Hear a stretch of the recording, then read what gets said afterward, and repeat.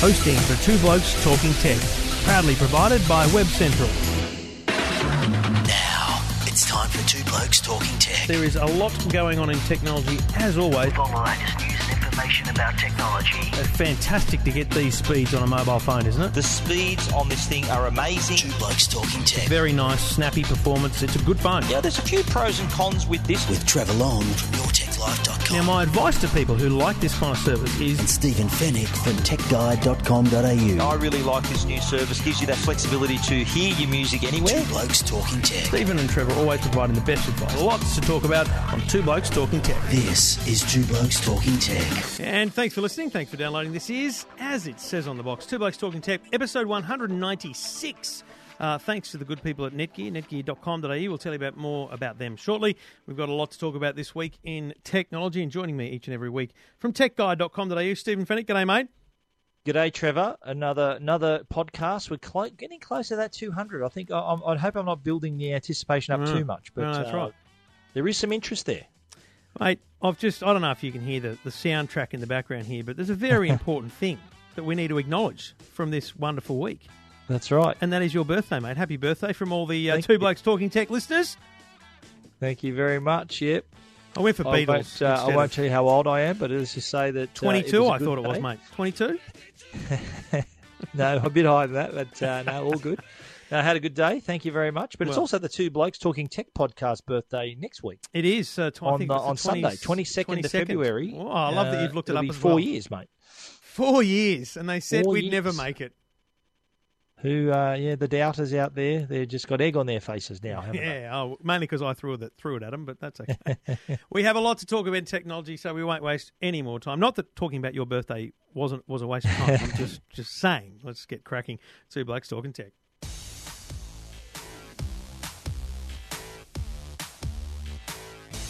So, virtual reality. I'm going to make a very honest claim here. I thought and think broadly that it's a complete load of BS. I remember looking at virtual reality goggles on Beyond 2000, and I remember when Samsung launched the Gear VR and we saw pictures of it, I thought, are you kidding me? What are you doing? But, mate, and I've avoided using it, mainly because I don't want to look like a complete idiot in a public space, even at a small event that we're at. So I've literally avoided it. But this week I tried it. I put it on. I put the phone in. I downloaded the Ocean Rift. I downloaded the Cirque du Soleil, and I was blown away. Yep. Blown away. It's immersive. It's sensational. Gives me a little bit of a headache, but that's just me because I'm a bit of a narc with 3D. But and to be clear, it's not meant for kids under 13, but I gave my kids a go for 20, 30 seconds, and it was just the best thing to watch ever. I gave it to people at work, and it's amazing to watch them go, oh, look, there's a turtle, oh, there's a starfish, and it's like they're there, and it is just so much fun. For me, it's not for everyone, right? It's just something great that if you want that gadget for a dinner party or barbecue when people are around, and you've got a Samsung Galaxy Note 4, I think this is the best $250 you could spend. Yeah, I think, and the cost-wise, it's obviously it's not cheap, although it could be a lot higher if they decided to put their own screen in there. So it's kind of the BYO screen with the Note 4 really sort of kept the cost a lot lower than it could have been. But another thing too to think about is the content. If it's kind of the chicken and egg situation here. Do you produce a lot of content hoping people buy them, or do you wait for people to buy them before you produce the content? And I remember seeing this at IFA last year, the Cirque du Soleil, and those even games you can play by the controls are on the side of the virtual reality device. So I think the content's there. You're going to get a lot of people using this, especially if they own a Note 4. I think LG, which we'll talk about in a moment, have got a similar approach with the G3. Quality-wise, I think it's surprisingly decent. It's not HD or 4K or anything like that, but it's not bad for considering you're putting a phone in a virtual reality headset. So the experience, though, is there. And you looking around the room, you just mentioned watching people do it. You do look a bit silly, but the experience is well worth a try. I can't imagine. So I still think the Qantas Samsung partnership is weird. I think it's just a PR thing, but because I can't imagine doing it on a plane for a start, and I can't imagine doing it in a first class lounge either. But I can totally see the fun of just separating yourself from reality, literally, and just having some fun for 20 minutes. Let me ask you this question, though, mate. Mm-hmm. if Red Bull came up and said, "Listen, we've got a new Formula One virtual reality bit of content," would you watch that or not? Yes, I would. There you go.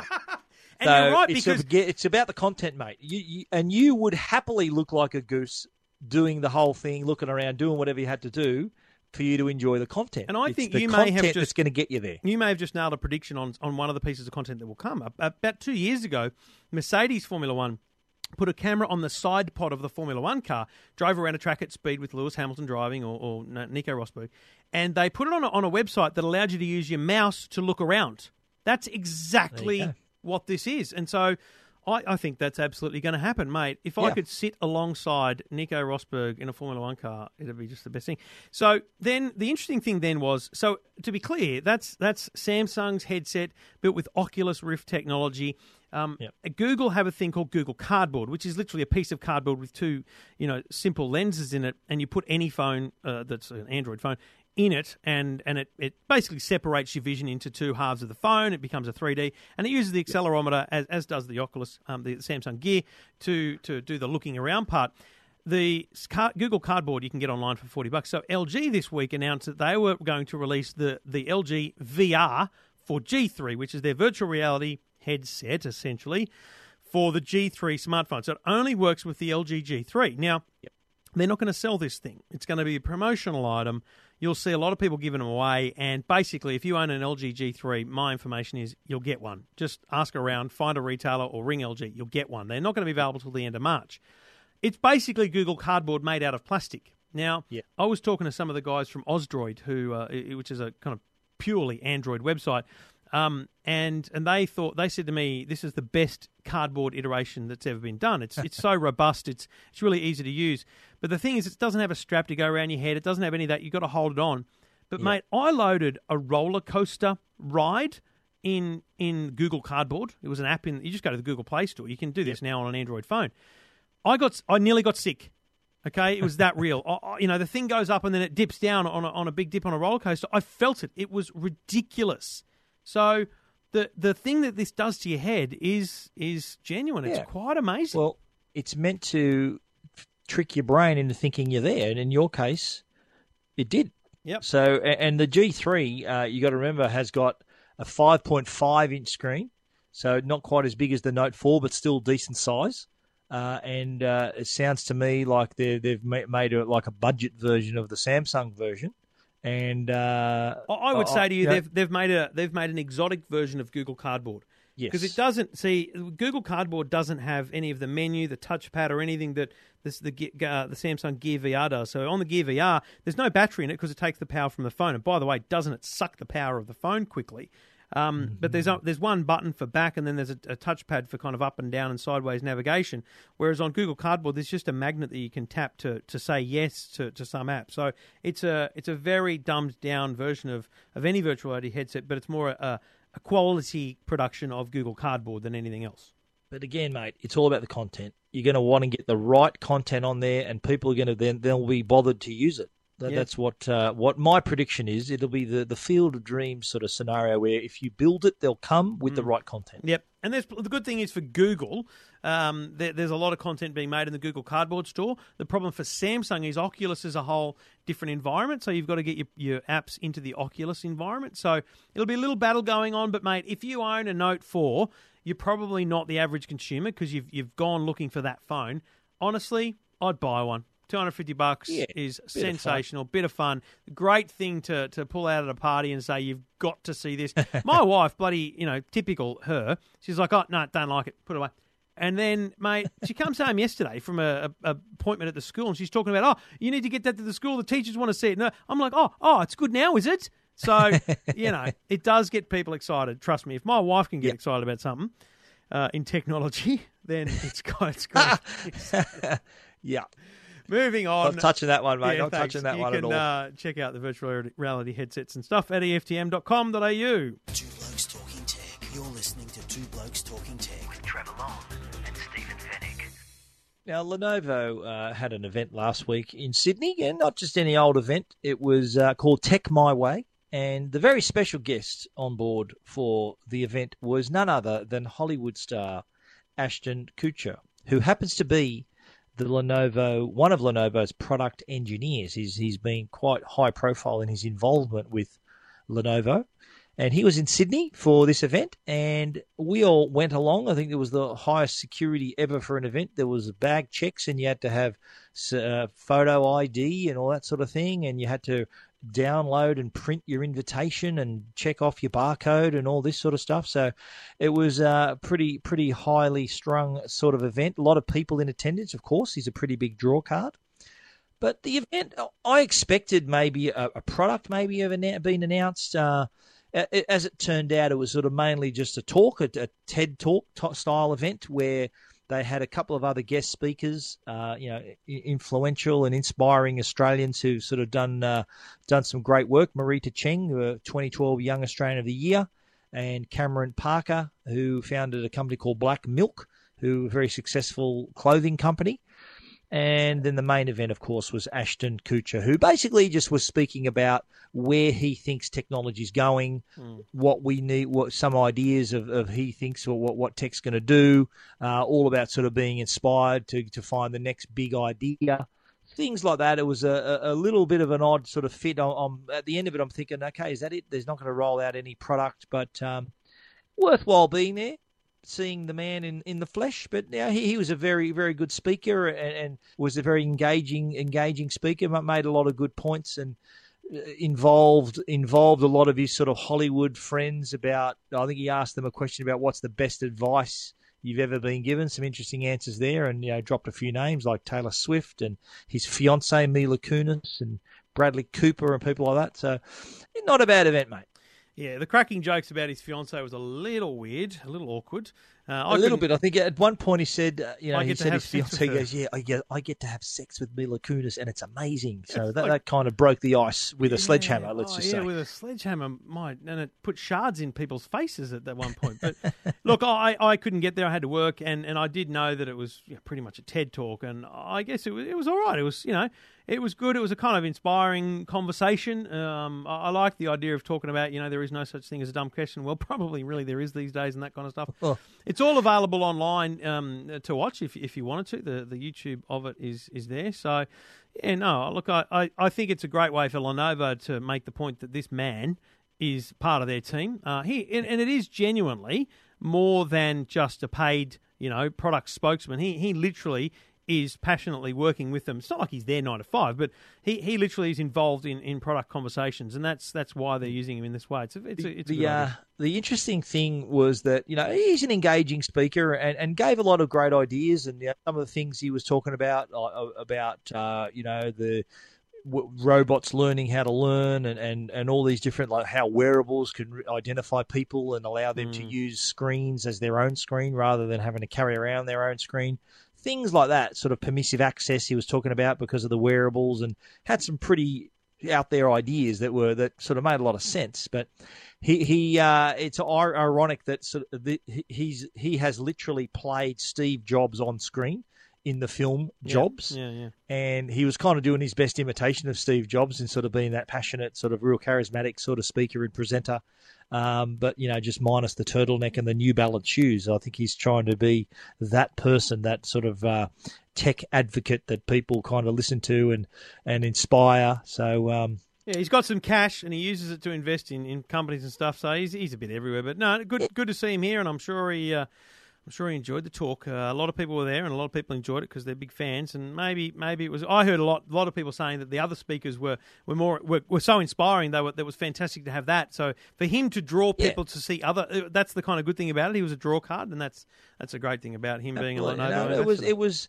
I think that personally, I think the event could have been explained a little better. That this is what's going to happen. There's going to be no product. It's just going to be 3 people talking about technology, and it just happens to be all under the Lenovo banner. So it was at the Daltone House over in Piermont there. Full house, plenty of people there. There was a section for the media and stuff as well. And look, it was very well organised, and it was worthwhile being there, seeing 2.5 Men star in the flesh. I was in the second row, so I got some good photos of him up close, so not too bad at all.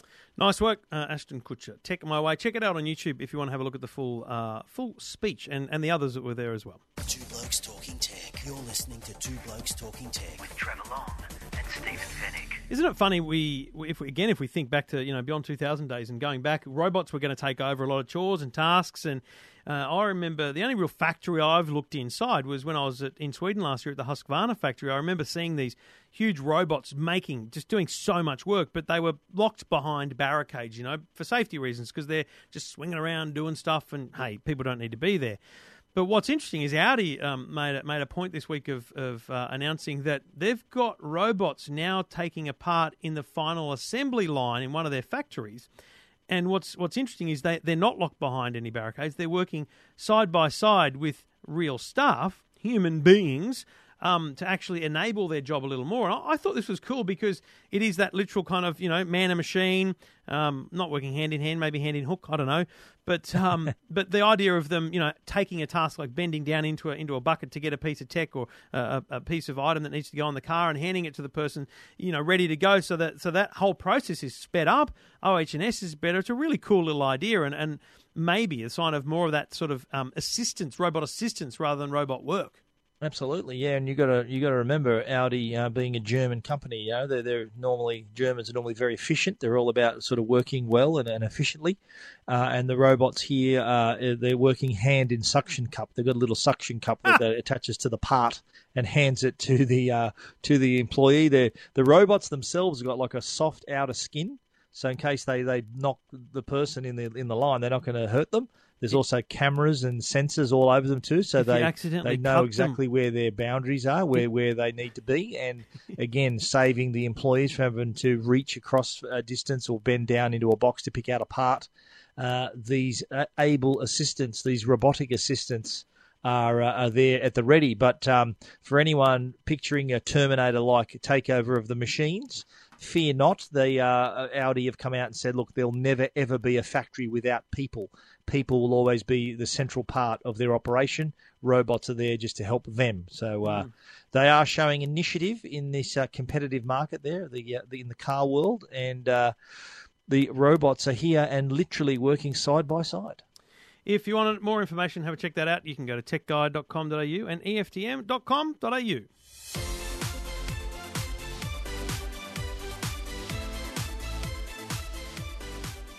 And Two Blokes Talking Tech is brought to you, as always, by the good people at Netgear, netgear.com.au. If you want to check out their huge range of products, and including routers, range extenders, or you name it, they've got it. And obviously one of our favourites is the Netgear Nighthawk X6 tri-band Wi-Fi router. There's never been Wi-Fi like this. It's breakthrough Wi-Fi technology built to connect to each and every device in your home, automatically and simultaneously. Laptops, tablets, phones, TVs, game consoles, cameras, doesn't matter what it is. If it's Wi-Fi enabled, it's ready for the Nighthawk X6. And with massive combined wireless speed of 3.2 gigabits, 3 Wi-Fi bands and Smart Connect intelligence, you're going to get the fastest Wi-Fi possible, optimised for maximum speed. Check it out, netgear.com.au. Two Blokes Talking Tech. You're listening to Two Blokes Talking Tech with Trevor Long and Stephen Fennick.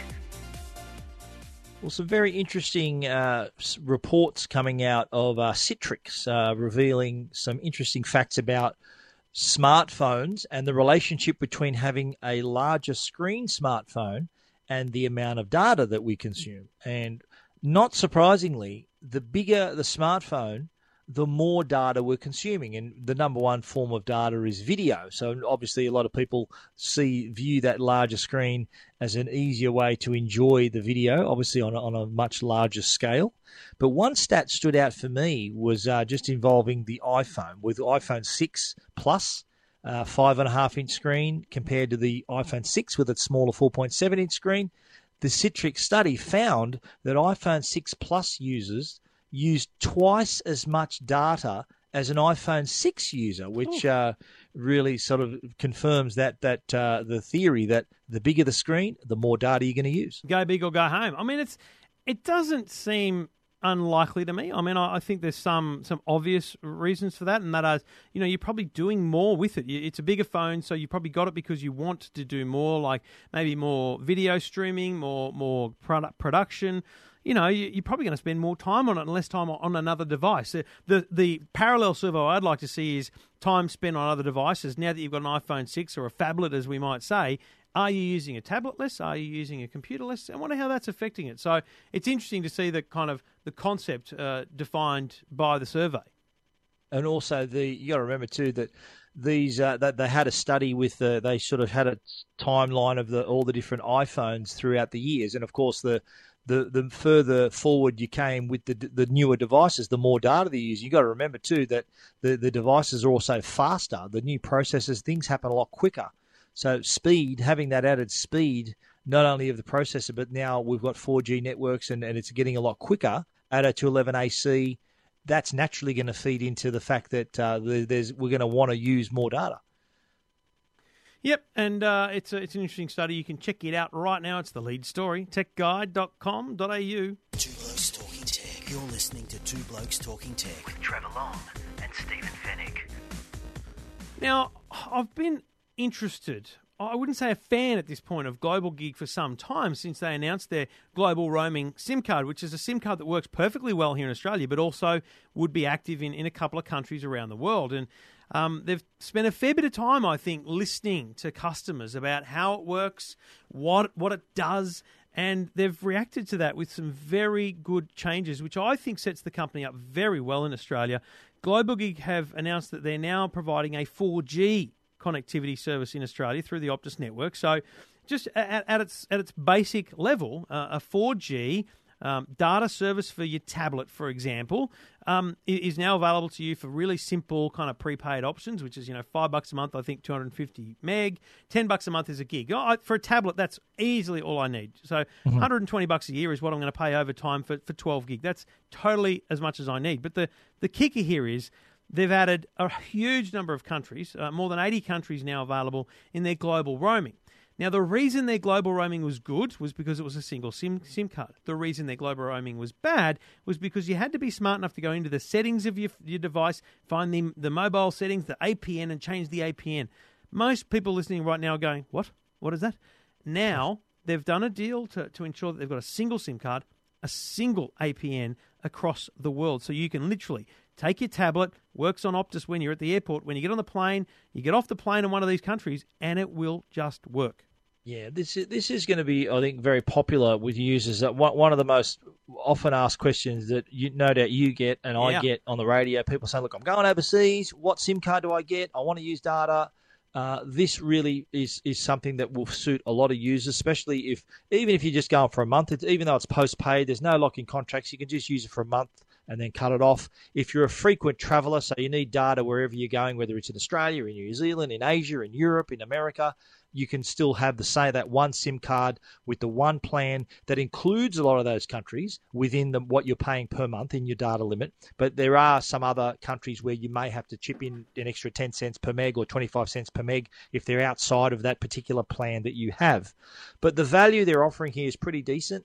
I think that it does solve a problem for a lot of travellers. That's the successful products and services normally do that. They solve a problem that's existed in the past. Global Gig have kind of solved that problem here for a lot of travellers, a lot of people who travel frequently. So I think good on them for setting up these partnerships. It would have taken a bit of work to set up these tier one partnerships with these other telcos and offer a product that's simple to use. I think that's key as well. You mentioned that a lot of people, their eyes glaze over thinking, what's an APN and how do I fix it? And it just becomes too much work for some people. That Tri-SIM technology with that one global APM, their access point name, is a masterstroke. I think that's what's going to get people into the service. And to their great credit, they also have a situation where you won't get ripped off. So because in some countries you do just pay per megabyte, and you take it, you know it, you travel, you get your alerts at 50, 85 and 90%, whatever it is, 100% for your data usage. But critically, you can...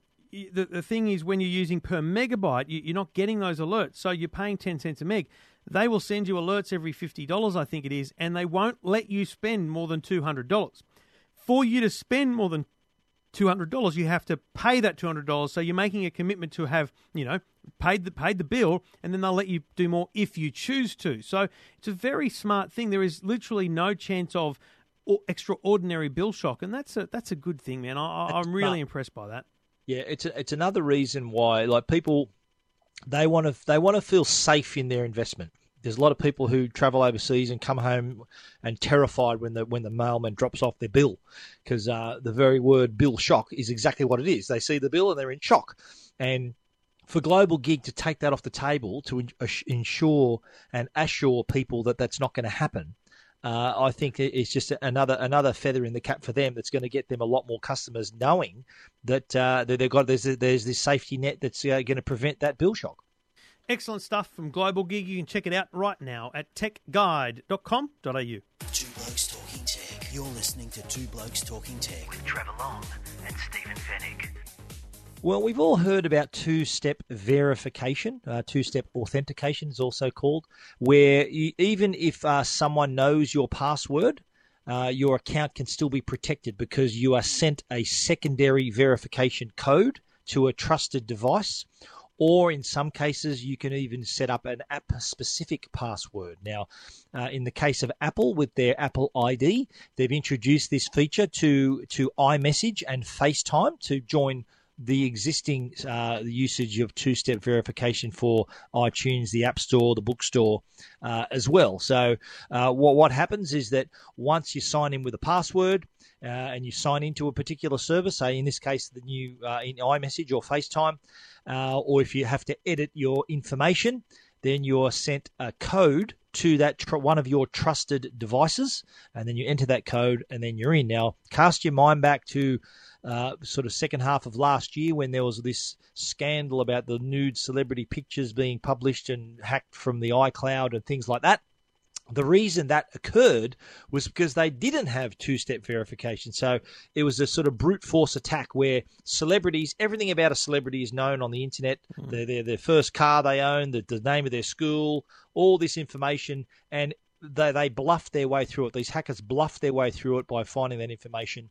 If they did have this two-step verification, this code would have been sent to that celebrity's device, and only they could have accessed it. So Apple stepping that up to iMessage and FaceTime. Yep, good stuff, and it's well worth signing up for because it does give you that extra level of protection, and more companies are doing it. So well done to Apple for jumping on that with the addition of iMessage and FaceTime. Read about it at techguide.com.au.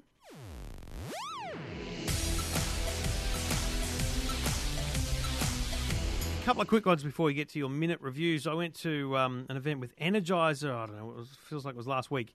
And I thought to myself, I don't even know what they're doing here with batteries. What's the big deal about batteries? Yeah, they've been around since. In fact, Energizer, had the first battery, and I think it was 1896 or 95, and then they had the first torch. And the bloke from Energizer said, once we had the battery and the torch, we were away. And I thought that's a pretty good point because it's a fair thing to get started with. But these days, with the number of batteries in our homes, you think about a family, my place, mate, if I had $1 for every battery, I wouldn't have had the number of dollars I've spent on the bloody things. They are everywhere in kids' toys. And what's critical is if you throw them away, they're gone. If you recycle them, my research shows they become rebar in construction and stuff like that. So what about the idea of using batteries to create batteries? So Energizer have developed a way to turn old batteries into new batteries. Now, at this point in time, the current Eco Advanced product is 4% of the weight of the battery is recycled, but 10% of the key active ingredient is recycled. So they're aiming for 40% by 2025. So they're really on a path to a kind of conservation front here where, you're not having to get the raw materials for batteries as much as you did before. And that's only a good thing, I think, mate. Absolutely, yeah. Batteries, there's like currency, mate. You can never have too much of it. I think they're great having them around. And you think of it where we're using batteries now, and we're not talking about the batteries, the rechargeable batteries in our phones and in our tablets and stuff like that. We're talking about all the different products we've got around our home that do require batteries, our remote controls, our lights, our torches, things like that. They're around the house that when you need it, sometimes they're not there. So having a good battery, but a battery that lasts a little while too, and being recycled, obviously is great for the environment. Probably a cost saving there as well. So the battery is a little bit cheaper. So look, if and when it ever happens, and all the world's electricity goes out, like that show Revolution, remember, with no electricity ever worked. Yep. You got a couple of these batteries, you could still find your way around in the post-apocalyptic world. If you want more details, check it out, EFTM.com.au. Two Blokes Talking Tech. You're listening to Two Blokes Talking Tech with Trevor Long and Stephen Fennick. Very quickly, there was an interesting study by Trend Micro earlier this week. They had out their quarterly threat report, and it found that Aussies are still quite a target for cyber criminals. We do tend to click on a lot of malicious links. Sort of these web-based attacks, though, are targeted at Australians, knowing that we avid users of the internet. And those of us who are not protected with internet security software, who don't get the warning when we are entering a malicious site, often play right into these cyber criminals' hands. Now, the number of malicious URLs we clicked in 2014 was more than 140 million, would you believe, which is up from the 138 million we clicked on in 2013. So the problem here, though, is that knowing which sites are malicious, and if you don't have internet security software, it's hard to tell. But what they do is they engineer these different sites. They call them socially engineered lures. So what they do is they seed the search functionality into search engines so that they do come up in searches.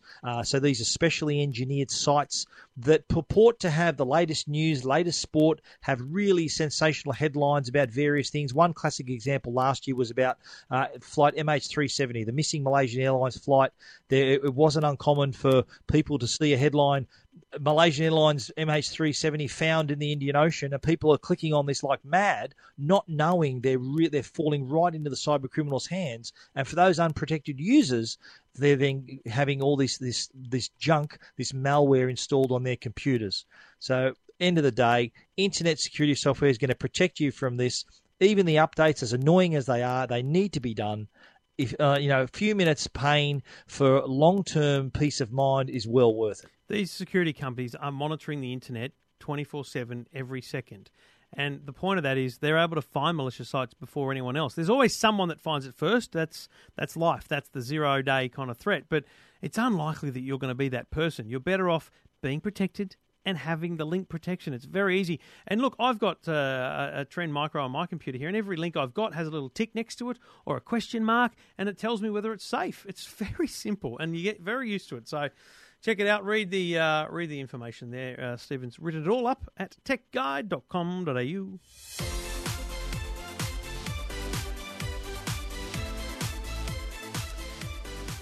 All right, let's wrap it up with a couple of minute reviews. And the first one, Stephen, what on earth is this?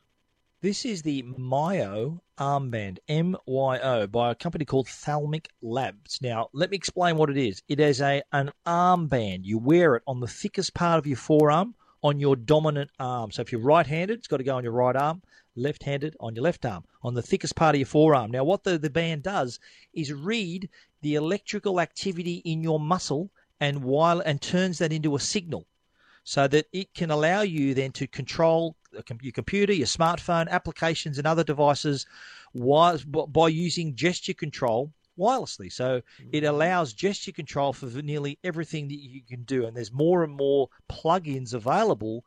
They've put out a developer kit so that you could play a game, you could run a presentation, you could control your drone, your Sphero robot, all using the Myo armband and a gesture. For example, if you were giving a presentation and rather than holding a controller in your hand, advancing forward and back throughout your slides, you can simply be wearing the Myo armband, and with a simple wave of your hand to the left or to the right, it advances to the next slide. To the left brings you back. Another example would be, say you're watching a movie on your television or on your computer. Rather than you having to reach for the computer for the controls, you can pause it simply by spreading out the fingers on your hand. And then you can resume play again by making a fist, or make a fist and hold it, twist it to the right to increase the volume. These little gestures are all slowly working themselves into this growing ecosystem. It's $199 US. I actually bought this device. I saw the video that I've included on my story on Tech Guide and thought, that looks really interesting. I'll be honest, when I first got it, I thought it was rubbish. It worked half the time, but they did a really big firmware update, and it seemed to solve all of those problems. It's way, way more reliable now, works 95% of the time as opposed to only half of the time it did before. So I was sort of probably one of the early people who had it, that had the buggy early version, but now Myo armband, $199 US, works really well, and it's only going to get better. Good stuff. And you can read about that at techguide.com.au. Two Blokes Talking Tech. You're listening to Two Blokes Talking Tech with Trevor Long and Stephen Fennick. And this one, massive fan of this, the Netgear Click. This is the yes, it's actually called the Click Switch. Now we all need switches. Now by that I mean Ethernet switches that allows you to extend the number of devices you can plug into your network. So in Netgear's case, they've come up with the Click Switch series, which are 2 devices, an 8-port device and a 16-port device. Now 16 ports obviously designed for a large home office or a small business, so that you can connect all your devices using an Ethernet cable to your network. The 8-port has 2 USB ports, so it's sort of kind of more for the home office. You can then turn it into a charger as well. There's a couple of USB charging ports as well. But what I really like about them is the shape. Traditionally, a switch is a square, boxy type of product that's very hard to fit anywhere. It's not very ergonomic in terms of it takes up too much desk space. But Netgear have really had some thoughts on the design here. They've made it quite long and thin so it can fit under a desk, on a wall, on a desk leg, and they've made it so that the power cord is actually can fit into the form factor of the device as well. It's also got a click plate so that it can be pulled on to the plate, maybe put back on again sideways, so it can be configured in whichever direction you like. So it gives you that sort of versatility of installation. There's 2 port size I mentioned, 8 ports and 16 ports, and you get the USB charging ports on the 8-port device. If you've got an entertainment unit with multiple connected devices, the 8-port is awesome because you can connect everything, but then you can have a nice cable there for your smartphone so that when you're streaming Bluetooth music and stuff, your phone's charging at the same time. Sensational. Great little product from Netgear, and you can check it out at techguide.com.au.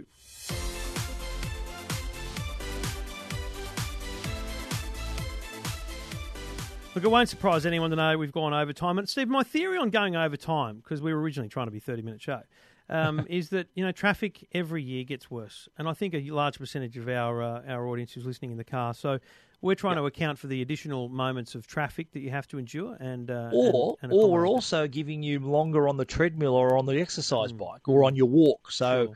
We're actually good for your health. We're making you go further. Two Blokes Talking Tech. Two Blokes Talking Tech is good for you. Once again, it's always lovely to hear from you, and it'd be a great little thing to do a bit of a Twitter survey on the old Zaggy hashtag. If you're on Twitter, go to Twitter, tweet at Trevor Long and at Stephen Fennick, and let us know where are you listening? In the car, on the bike, the treadmill, the gym, or just chill them out on the lounge. I don't care. Let us know. We want to hear the unusual places you listen to the podcast as well. Zaggy's the hashtag. Feel free to take a photo as long as it's, decent, okay? Please don't. There's some sick people. Keep it clean, people. Sick people in the world, Stephen, and I've seen some of it. So send us a photo, send us a tweet, and we'd love to hear from you here on Two Blokes Talking Tech. Stephen, we'll be back next week. Yes, we will. Thank you. 197. Talk to you then, mate. Yes, you will. Two Blokes Talking Tech. You're listening to Two Blokes Talking Tech with Trevor Long